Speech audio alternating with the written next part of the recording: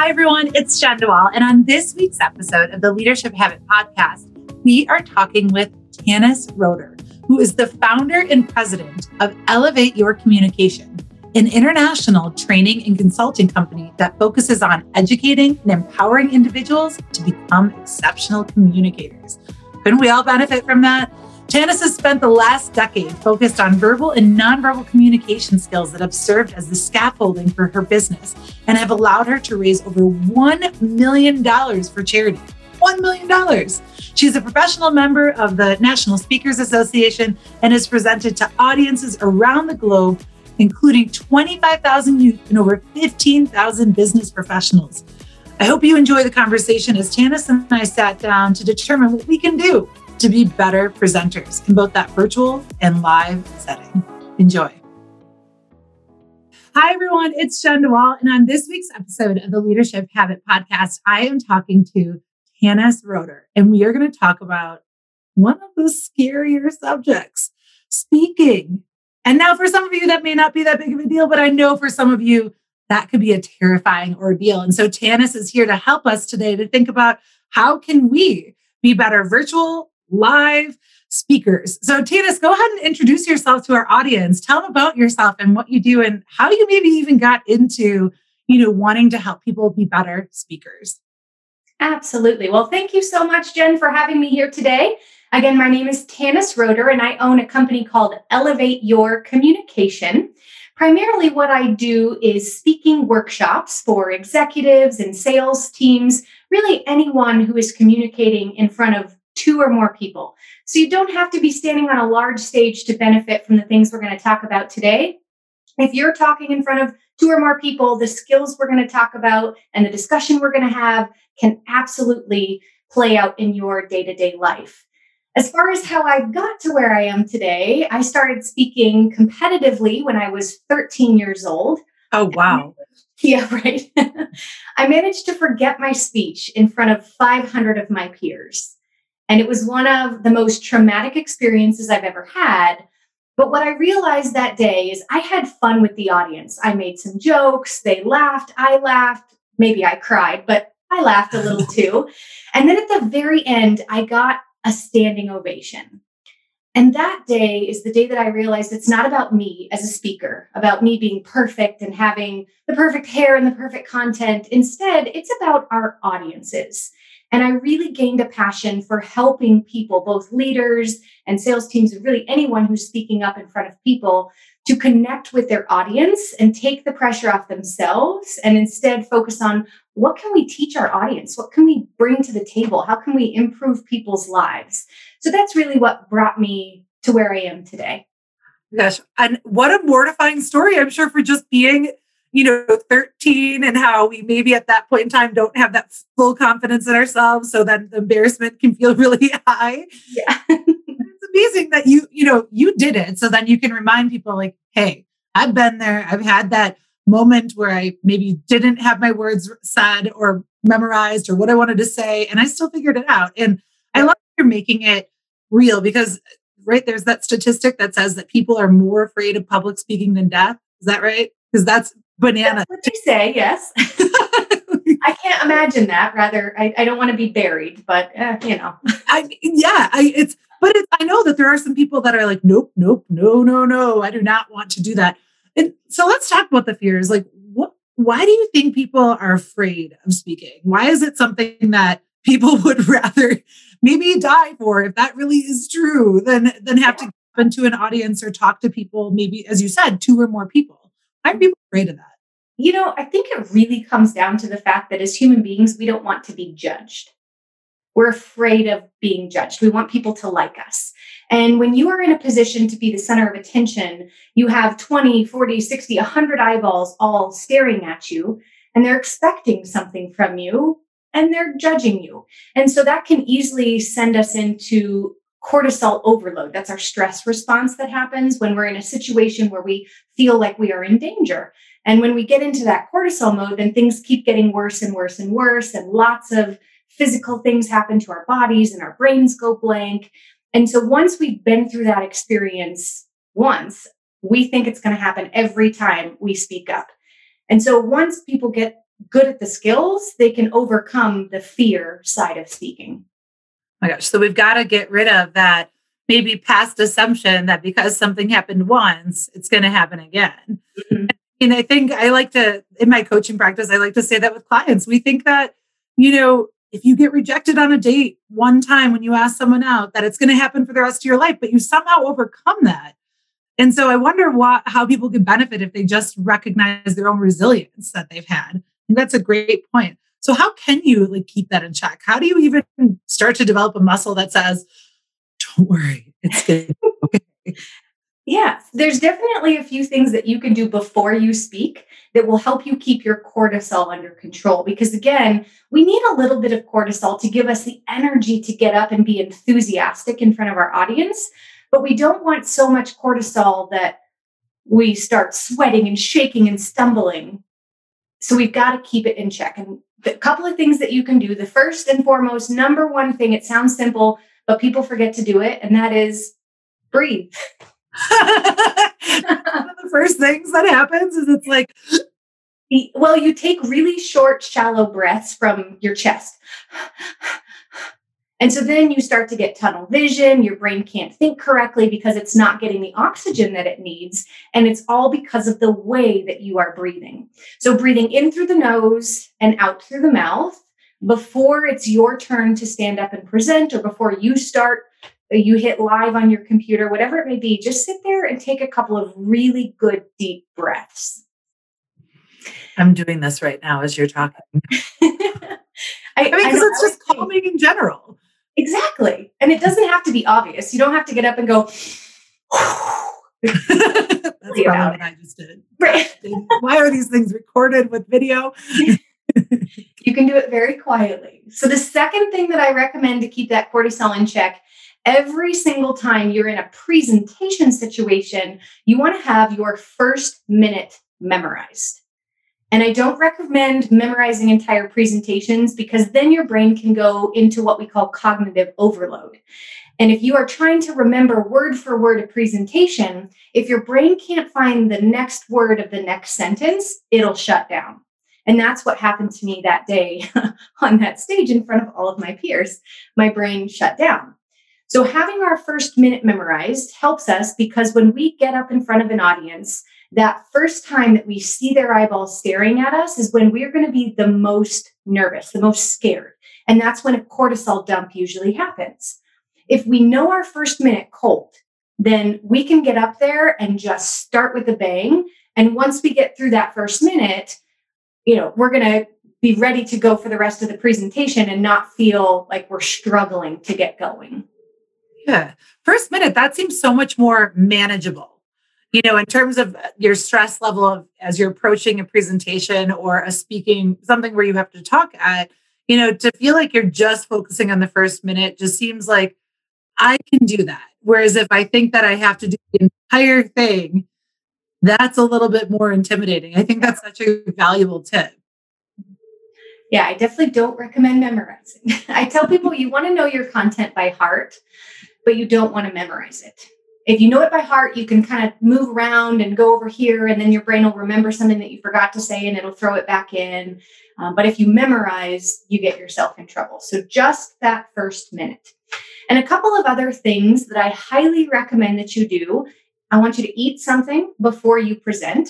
Your brain is very glucose sensitive, and so you need to have something in your system. It doesn't have to be right before you eat, but maybe even a quick candy bar or something just to give you that spike that you need, and your adrenaline will take you the rest of the way. So eat something. You want to get plenty of sleep, which I know is hard if you're nervous for the presentation. You stay awake all night long and you change things and you tweak things. And the problem with that is you're setting your brain up for failure, because you're going to get up the next day and you're not going to remember the changes that you made in your PowerPoint or what exactly you wanted to say here, because you just changed it the night before. So I really do recommend the night before is just reserved for maybe one final practice and then a good night of sleep. And the last one that I want to share, actually, there's two more. Right before you present or within 3 hours of presenting, get some type of physical exercise. And I'm not a runner, so I'm not going to put my running shorts on and go out for a 10-mile run. I do jumping jacks in the hotel bathrooms.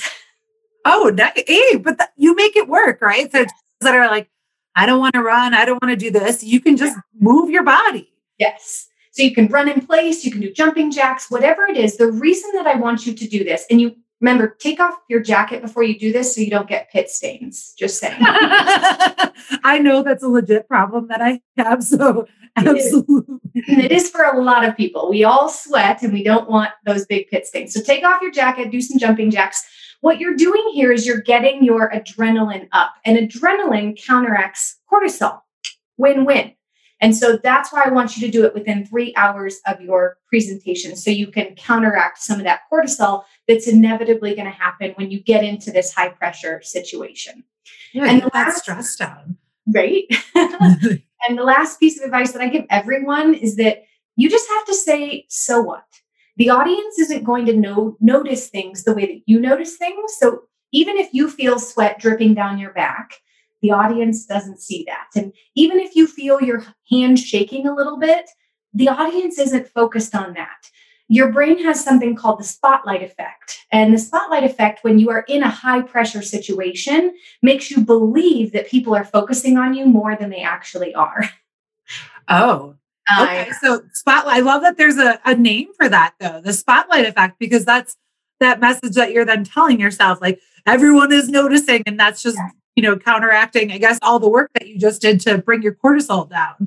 Yeah, it just perpetuates the problem. And so learning to hear the spotlight effect and say, Tanis, the audience does not see your hand shaking. Tanis, get out there and be confident. So it's really about the messages you send yourself. Telling yourself that you're going to fail right before you get up to present is a really bad idea. Yeah. So, right? Do you visualize? I imagine, do you visualize kind of success or the outcomes, or what would you say about that? Yeah, I do. Not everyone is into visualizations, but I definitely am. And I visualize my audience. So typically when I'm teaching even a presentation skills class, I've done this class hundreds of times, and I still get nervous every time. And that's just me taking the situation seriously and knowing that every time I get up to speak, I have the opportunity to impact someone's life. So I visualize my audience, and I visualize light bulbs going off over their heads, because that's why I do what I do. I teach because I want people to learn something that they can in turn go out and use. Yes. Well, and the better that they can feel. I'm sure there's so many people even listening to this podcast that have a message or a point of view or an insight that, because of maybe being intimidated by speaking, aren't sharing it. And so knowing that you can give people that confidence to, want to feel comfortable to share their message. And I think even drawing in the importance of nerves, that's always, and I don't know where I picked that up either, is like, if you're not nervous, that's when you should be concerned.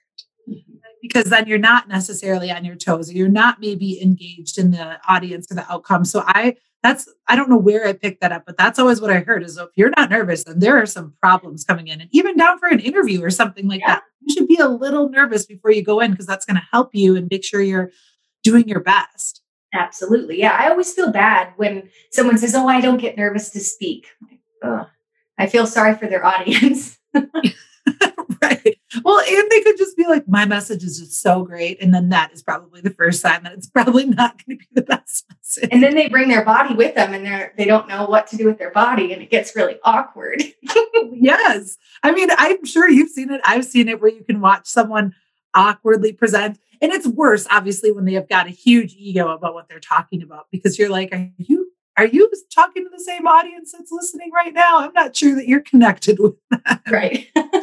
Everyone is like, if they don't have their phones, they're like thinking about their weekend plans or something like that. The other thing that I always heard is that I heard this from someone, and maybe this is something you talk about, but I've heard that you have essentially like 3 seconds to make that impression on someone, to engage someone into your message. And so when you're thinking about that opening, and if we do have such a short amount of time to like pull our audience in, is that true? Have you heard that we have a really short amount of time to be able to grab them? Yeah, I would say it's 30 seconds. 3 seconds is super fast. 3 seconds maybe visually, but 30 seconds with both the visual and the auditory lobes checking into your presentation. really what we focus on in my speaking class is the first 30 seconds. And I tell them again and again, if you can nail the first 30 seconds, then you're going to continue to soar through the rest of your presentation. Yes. So we're breaking it down. Tanis is breaking it down for you, which is, I mean, I think there are many people that I hope that they walk away and they're like, I can do this. Absolutely can do this. But let's get into not my favorite, but we've got to talk about the failures, because in this, where many of us are virtual, maybe we're just really not dotting our I's and crossing our T's. So we're really forgetting to just double check that we're coming in. But let's talk about some failures that people might have with speaking, and maybe things that people need to be mindful of so they can hopefully learn from someone else's mistake. Yeah. I think the number one thing that causes us to fail is those messages we send ourselves. And I'm guilty of this too. And before I go into a workshop with a bunch of executives, I'll tell myself that they're smarter than me and they're going to nail me to the wall and I'm not going to be able to answer a question. And then when I get up in front of them, I will have destroyed my confidence. And confidence is what we call a reflexive emotion.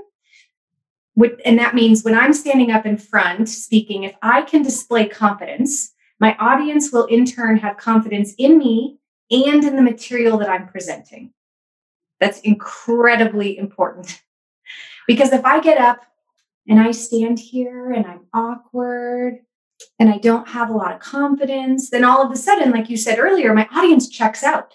They're looking at their phones. They're not paying attention. They're thinking about their weekend plans. And that causes me to fail as a presenter.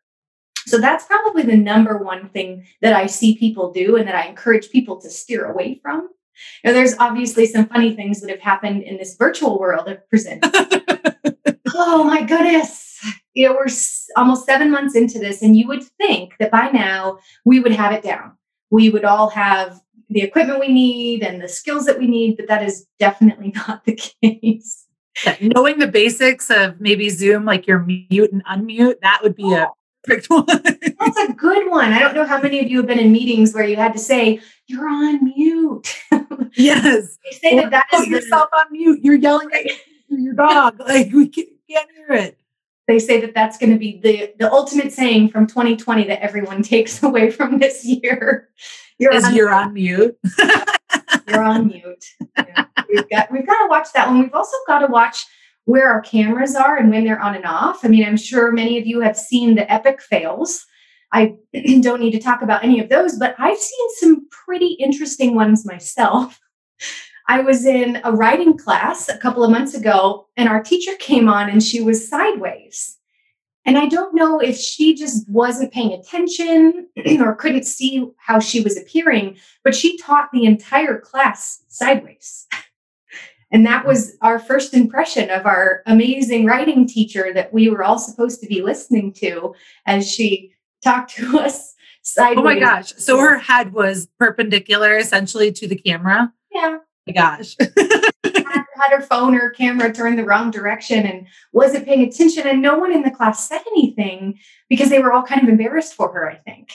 Yeah. So they just let it go. And that was her first impression with us. And I had another one a couple of weeks ago where a director level individual was presenting with another director. They were co-presenting. And he thought that when the other person took over the presentation and shared their PowerPoint, that the audience could no longer see him. Okay. That's what he thought. Oh, no. However, that is not the case on Zoom. As you know, you can see the gallery image if you have that open. And so he walked out of his office and walked into his living room, sat down on the floor, and placed his computer between his legs. And everybody noticed it. Luckily, as the host, I was able to turn that off. So always important to have a host that's paying attention to what your participants are doing so you can shut off their camera for them. Wait, you can do that as on a host functionality? Yes. Okay, that's a valuable tip for any of you that are hosting these meetings. If you start to notice something, like, you can just help them save face and make sure that people aren't distracted by something that's taking them away from your message. Yes, it is absolutely. I've turned people off. I had someone sleeping in a workshop the other day. It wasn't my workshop, but I was the MC. And he had told me he needed to make some phone calls and was going to turn his video off. And I think he maybe thought he turned his video off, but he didn't. And he laid down on the couch. He put his computer, on his lap, and he fell asleep. Oh my gosh. No, no, no, no. Yes. Oh my gosh. So if you like basically create a checklist for yourself, and it has to start with mute and unmute, as well as where is my camera? What does that look like? You need to, at a minimum, be doing that every single time you log on to a virtual event. Mm-hmm.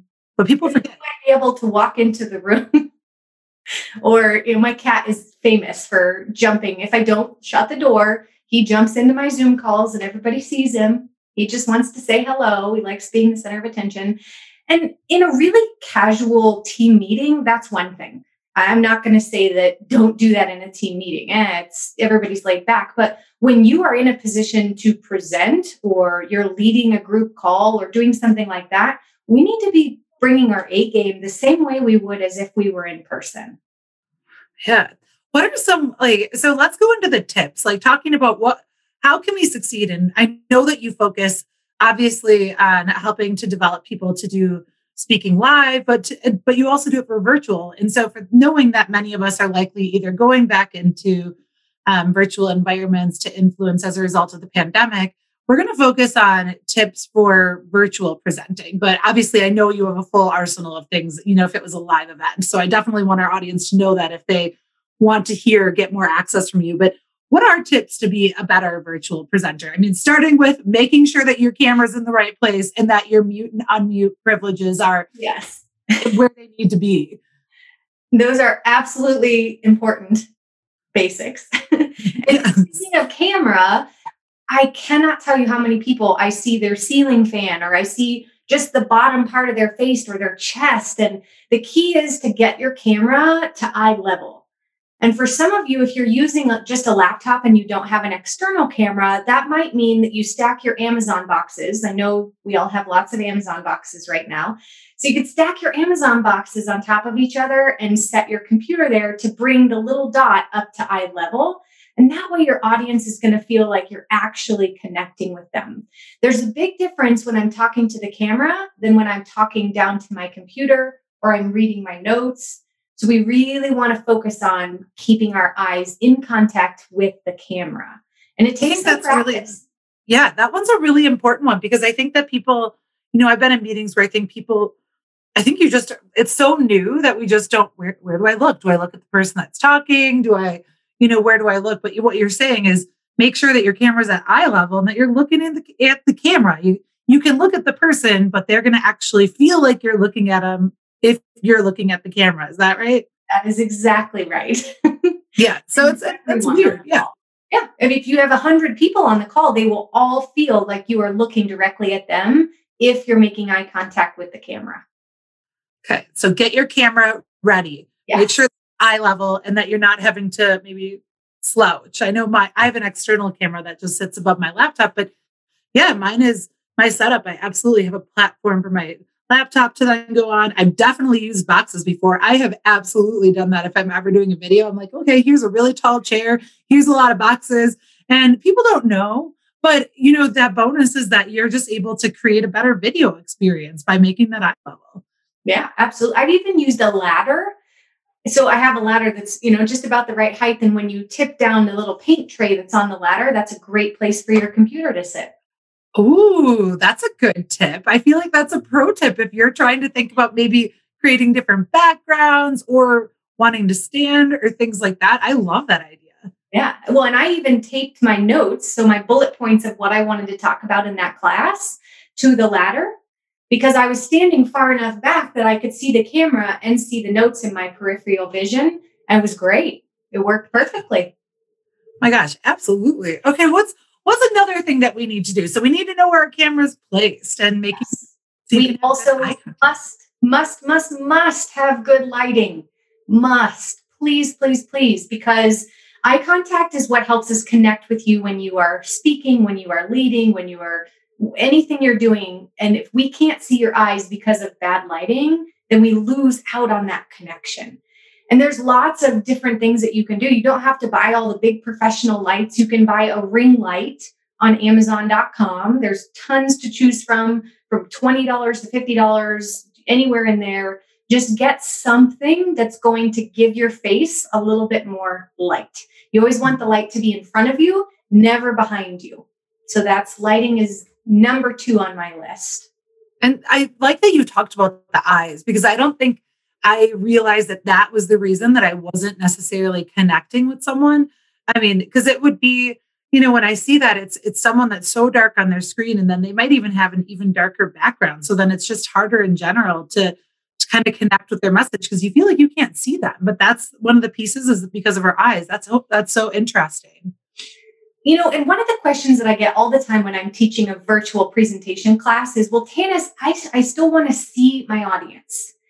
And I've got 2 different ways that we can handle this. The way that I did it, I took an old TV from my garage that I was going to donate. It's super old, and I didn't even think it worked anymore. It doesn't have a remote. And I set it up behind my computer. And what I do is I put the gallery from Zoom up on that TV screen. So the participants are actually right behind my camera. So you can do something like that. The other thing that you can do, if you don't have any technology, you don't want to spend any money, that's fine, is just step a little bit further back from your computer, or scoot your chair back from your computer. Because what this does is it allows you to have a wider area where you can look, and the audience is still going to feel like you're looking at them. So right now I'm looking at my screen, but Jen, I'm guessing it still feels like I'm looking at you. Yes, absolutely. Yes, it does. I would. The closer you get to the camera, the more you will have to be directly in the little lens of the camera. Okay, so just take a step back. I mean, that's got to also feel a little bit more relieving. So you're like, I'm not, feeling like I'm so in their face. Like I feel a little bit calmer probably by giving a little distance with the camera. Or at least like that's where I feel. I mean, but I think these are such great tips. And also, you don't have to spend a lot of money to be able to make this there. I really appreciate you sharing that point, because, it doesn't matter. You don't have to invest a lot of money. There are just little things that you can do to be able to make that experience that much better. Yeah. I love, people always comment on the background, oh, Tanis, that looks so good. And your hands don't disappear.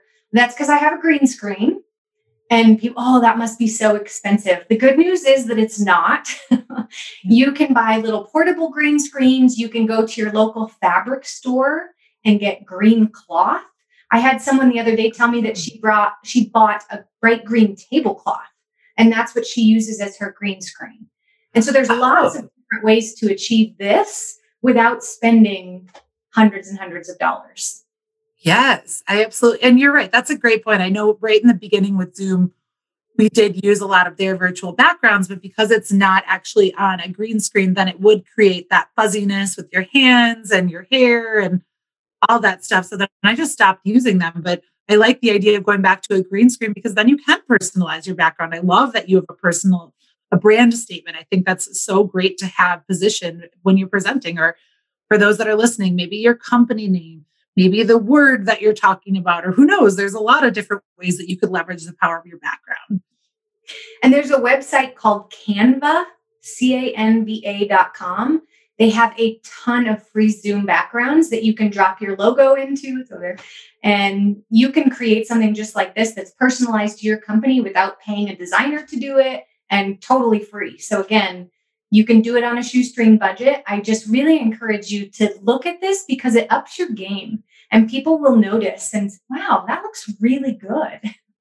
Yes, I think background is so important. I also got advice so when I was setting up my background, I got advice that you really want to kind of remove anything that would pull your audience away from your message. So maybe not heavy on a lot of books where people are going to say like, oh, what book did they read? Did I read that one? How are we? Where then they're losing sight of your message. Like, what other tips would you give for a background?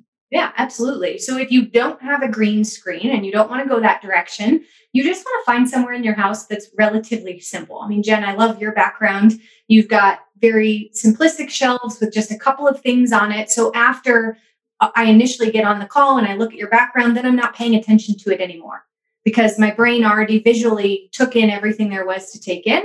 And now I can focus on you and your message. It's really important that we understand that our visual lobe is larger than our auditory lobe. So we're always going to be focusing with our eyes before we start listening. So go No to a kidding. place. Yeah. That's why I love learning these things. I know it's fascinating. That's why PowerPoints with a ton of words are the worst thing that you can do for your audience. We think we need to put all that content up there, but really what we're doing is we're making our audience stop listening to what we're saying because they're all reading what's on the slide. My gosh, that is, and oh my gosh, I don't know if we're going to talk about like PowerPoint in a lot of words, because I've heard that you should, even on a slide, that for every bullet point, you shouldn't have any more than 6 or 7 words. Is that right? Like you need to make it very simple. Yeah. People always have a panic attack when I tell them 6 by 6. But I have never worked in any industry. I've worked with engineers, real estate, mortgage, healthcare, every industry that I've worked with, we've been able to take very technical presentations and simplify the slides so they are following the 6 by 6 rule and so that they're visual instead of an overwhelming amount of just content and graphs and numbers. So what's the 6 by 6 rule? If our audience that may not know what that is. Yeah. So 6 by 6 is no more than 6 bullets per page. And yes, that counts sub bullets. I actually don't encourage people to use sub bullets on a PowerPoint. That's more of a handout. Yeah. No more than 6 bullets per page and no more than 6 words per bullet. Okay, everyone, 6 by 6. I think that's a great tip because I know I go there when someone throws, 50 words on a PowerPoint. Well, then I'm trying to read it and I don't look away from the speaker because I don't want to feel like I'm not listening, but I actually have checked out because now I'm just focused on reading. Yeah. Good rule of thumb is that a period should never, ever be in a PowerPoint. Got it. Yeah, just points. Okay. I like that one too. That should make it easier for some people, maybe that are planning a presentation that you don't have to put everything, just do enough that it's going to be a prompt for you or a prompt for your audience to know the talking point and what you want them to remember. Yes. So what's another tip that you would recommend for people that are presenting virtually? The interesting thing is people feel like this is such a different form of communication, and it is to a certain extent. But when it comes to the presentation side of things, the same skills that I teach for in-person apply virtually. You still want to have good eye contact. You still want to have a strong stance. So I always say, don't be wiggling because even when I'm moving my feet, you see it up top. If I'm swaying, that can be really distracting. So you want to have a strong stance. And I want to be able to see your hands every now and again, which is a little bit harder on a computer screen because you have to bring them up higher than you do when you're in person. But the reason that I want to see your hands is because the palm of your hand is very important. It shows people that you are open, you are honest, you are ready to connect with them. You're not hiding anything. And so using gestures that show the palm of your hands makes a big difference in how you connect with your audience. And no the other kidding. thing, yeah, right? Learning that one's a new one for me. Okay, so palms facing audience is yes. And even if you're relatively close to your screen and you're sitting here, you can still bring your hands up every once in a while or do a gesture here or something along those lines. Okay, awesome. So and then the last thing is really to remember to get your voice involved. We sometimes get bored because we are by ourselves, in our offices, nobody to give us any feedback. We can't see people's facial expressions as well. And we forget that if we lose our vocal variety, then all of a sudden people are going to check out because they're bored of listening to the same voice that's staying in the same pattern that has no emphasis, that's just really consistent. Instead, we want to make sure that we're adding emphasis and we're going up and we're going down with our pitch, just really showing our audience that we're excited to be here and we're excited to talk about whatever topic we're going to talk about. Your audience is going to be a little less excited than you are. And every time you speak, whether it's virtually or in person, you set the enthusiasm level in the room or, in the Zoom call. So you can do that with your voice. My gosh, I think, for virtual presenting, I always try to just be big. I feel like I am bigger than I've ever been on a stage. I am much bigger even when I'm just behind the camera because I'm so, I guess, concerned that I don't want my audience to all of a sudden be like, wow, Jen, thanks for talking about communication or this and not buy into it. So I feel like I use a lot of props. I've got my fancy microphone with, like, my karaoke microphone. I try to use things and be even just that much bigger just to make sure that people are paying attention to me and not looking at that next tab on their screen. Yeah. You are in a bucket of few. Most people that I've seen presenting in this virtual world go the exact opposite direction. They get quieter because they're nervous that they'll be too loud on the other person's computer. The other person can adjust their volume. The volume of your voice is really equal to the amount of confidence that you're displaying. So if you talk softly, then your audience is never going to see you as confident. However, when you bring your voice up to an appropriate volume, all of a sudden your audience goes, wow, this person knows what they're talking about and they're confident and I'm confident in them. So really making sure that you are bigger, you do a great job of that. And I encourage everyone, no matter what industry you are in, no matter what type of presentation you are giving, to be a little bit bigger virtually than you maybe originally would have. Yeah. Well, and I think that's a good point too, for the people that might think, oh my gosh, I'm talking so loud and you're in virtual, they can always reduce the volume. You don't have to control that. They can control that for themselves. So, take that and throw it out of your brain because it's one less thing that you need to worry about that might give you a little bit of nerves. Yes. I love all these little, like, trying to use more hand gestures. It's harder in a virtual world. It definitely is, because you have to make more of a conscious effort to do that. Yeah, absolutely. One of the things that you had touched on was dress. Why do people forget that dress still matters in a virtual environment? Why do we forget that? It's because in the beginning, the big joke was we all get to work in our pajamas now. Yeah. And that was fine for the first 2 months. It was. We all gave each other a ton of slack and it was totally relaxed and no big deal. But now we expect more. We expect you to show up the same way you would when you're in person, which means that no, you can't wear your boxer shorts on the bottom half. You do need to put pants on and, have a nice blouse or a blazer or whatever it is. Dress the exact same way you would as if we were in person together. Yes. People, remember, you're still influencing your audience if you're on camera. So you want, it's not to say that every Zoom meeting requires a more formal look, but know your audience, know who you might be trying to influence, what maybe they would be wearing. I know that even anytime I talk about my business, I feel like I do it in a way that I'm live interacting with someone. Like, that's how I treat it. And that's most of my Zoom meetings, but I just want to make sure that I'm there. But I know for me, confidence is huge when it comes down to what I'm wearing. If I came in here with the sweatshirt that I had on, probably wouldn't project the same level of confidence. I mean, I'd be warmer, but I wouldn't be as confident. No, it's absolutely true. That's actually why I stand up. Even in most of the meetings that I have, if I'm pitching a new client, if I'm doing whatever it is, most of the time I'm standing in my Zoom calls because it just raises my level of confidence and raises what I bring to the table. Yeah, stand up. So I need to buy one. I know I do, a standing desk, but buy a standing desk or just move your computer like to the ladder. You can do that if you have a meeting that you're presenting on and have it so you can stand and make yourself bigger, I guess. I mean, I feel like it would just be more comfortable if I was standing. Like that's the thing that I'm starting to get more sick of, is just sitting, because it's just not as comfortable doing it one meeting after another after another. Yeah, your brain needs that movement. And I don't encourage you to move while you're talking. Yeah. But maybe while someone else is sharing their piece, you can just move your legs a little bit and you're not just sitting around all day. No, so before we go, I know you just covered a lot in terms of what people can do to be a better virtual presenter.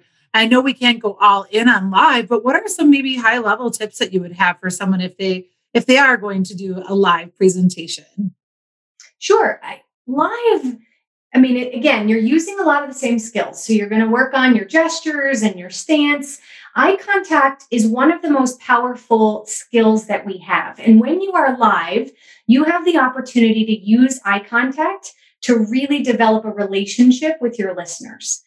And every single person that I've coached, with the exception of maybe a handful, I have encouraged them to slow down their eye contact. We have a tendency when we get nervous and we're presenting live to look around the room very quickly, and we're looking and we're looking and we're looking above people's heads. And that actually is really taxing on our brain. Instead, what I want you to do the next time you're speaking with 2 or more people, I want you to really focus on staying with each person a little bit longer than you normally would. For you, it might feel a little bit uncomfortable, but I guarantee at the end of the conversation, if you ask the other people, they would say, no, that was great. They may even walk away and say, wow, I feel like she was really listening to me. When you look at people, that's what makes them understand that you are really listening to what they have to say when it's a 2-way conversation, and it helps them connect when it's a 1-way conversation. So eye contact, eye contact, eye contact, practice it, get feedback on it, record yourself if you're doing a virtual presentation and watch your eyes. But when you're live, really work on slowing that down. And then with the gestures, you're going to get bigger when you're live. Obviously, I would have to back way up in order to get much bigger with my gestures. But if I were in a room of 50 people, my gestures would need to be bigger for the audience to see them and for them to really understand how my gestures are showing them what I feel and what I'm saying. There's a reason that we have gestures. So we want to make sure that we use them and that we use big ones when we are in person, and when we're in virtual, at least get them involved a couple of times. So that's a few things that are different between virtual and live, but good tips and things you can practice on a daily basis. Yeah, absolutely. And well, if you're virtual, what a nice gift that we actually do have the opportunity where we can set up a mini, Zoom session, and we can practice it there, and we can watch ourselves and do that. I mean, that's a pretty nice gift. Yeah.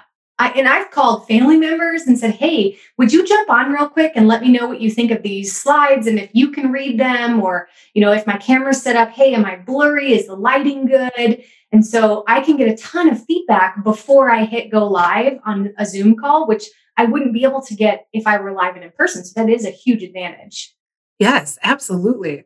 Well, Tanis, thank you so much for sharing all these insights with our listeners. I've got to close with our final question that we close every podcast with, which is, what is your leadership habit for success? I gave a lot of thought to this. And what I realized is that it's actually a piece of advice that I give to people in my speaking class, but it doesn't just apply to speaking. And that is that the small things make a really big difference. In speaking, the small things may be eye contact and gestures and stance. But as a leader, the small things are saying thank you to your team members, acknowledging what someone has done, dropping someone a thank you note or a little gift on their desk, or sending it in the mail. Those little things make a huge difference in not only how you are perceived as a leader, but how the people who are on your team want to follow you and want to be a part of your team. So just remember, the small things make a really big difference. Oh my gosh, that's a great closing tip. I think you can apply that in a lot of different ways too, just to remind yourself, don't have to tackle it all at once. It doesn't have to be a grandiose gesture, but it's just the little things that add up and become memorable. Tanis, thank you so much for joining us on the Leadership Habit podcast and helping our audience become better virtual facilitators and live facilitators. Hey, if you guys apply these tactics that Tanis just shared, feel free to share them with us. We want to hear the results of you applying this. But Tanis, thank you so much for joining us. Thank you so much, Jen, for having me. Thank you so much for listening to today's episode of the Leadership Habit podcast. It was a great conversation with Tanis Roeder, and I hope you felt the same. If you want to connect with her, you can learn more about her trainings and workshops at elevateyourcommunication.com. You can also connect with her on social media, where she's going to share a variety of communication, speaking, and body language tips. You can connect with her on LinkedIn at Tanis Roeder Elevate Your Communication. Same on Facebook. And then you can also connect on Twitter at Tanis Elevates and on Instagram at Tanis Roeder. Thank you so much for listening. If you liked today's episode, don't forget to share this with your family and friends. And of course, write us a review on your favorite podcast streaming service. Until next time.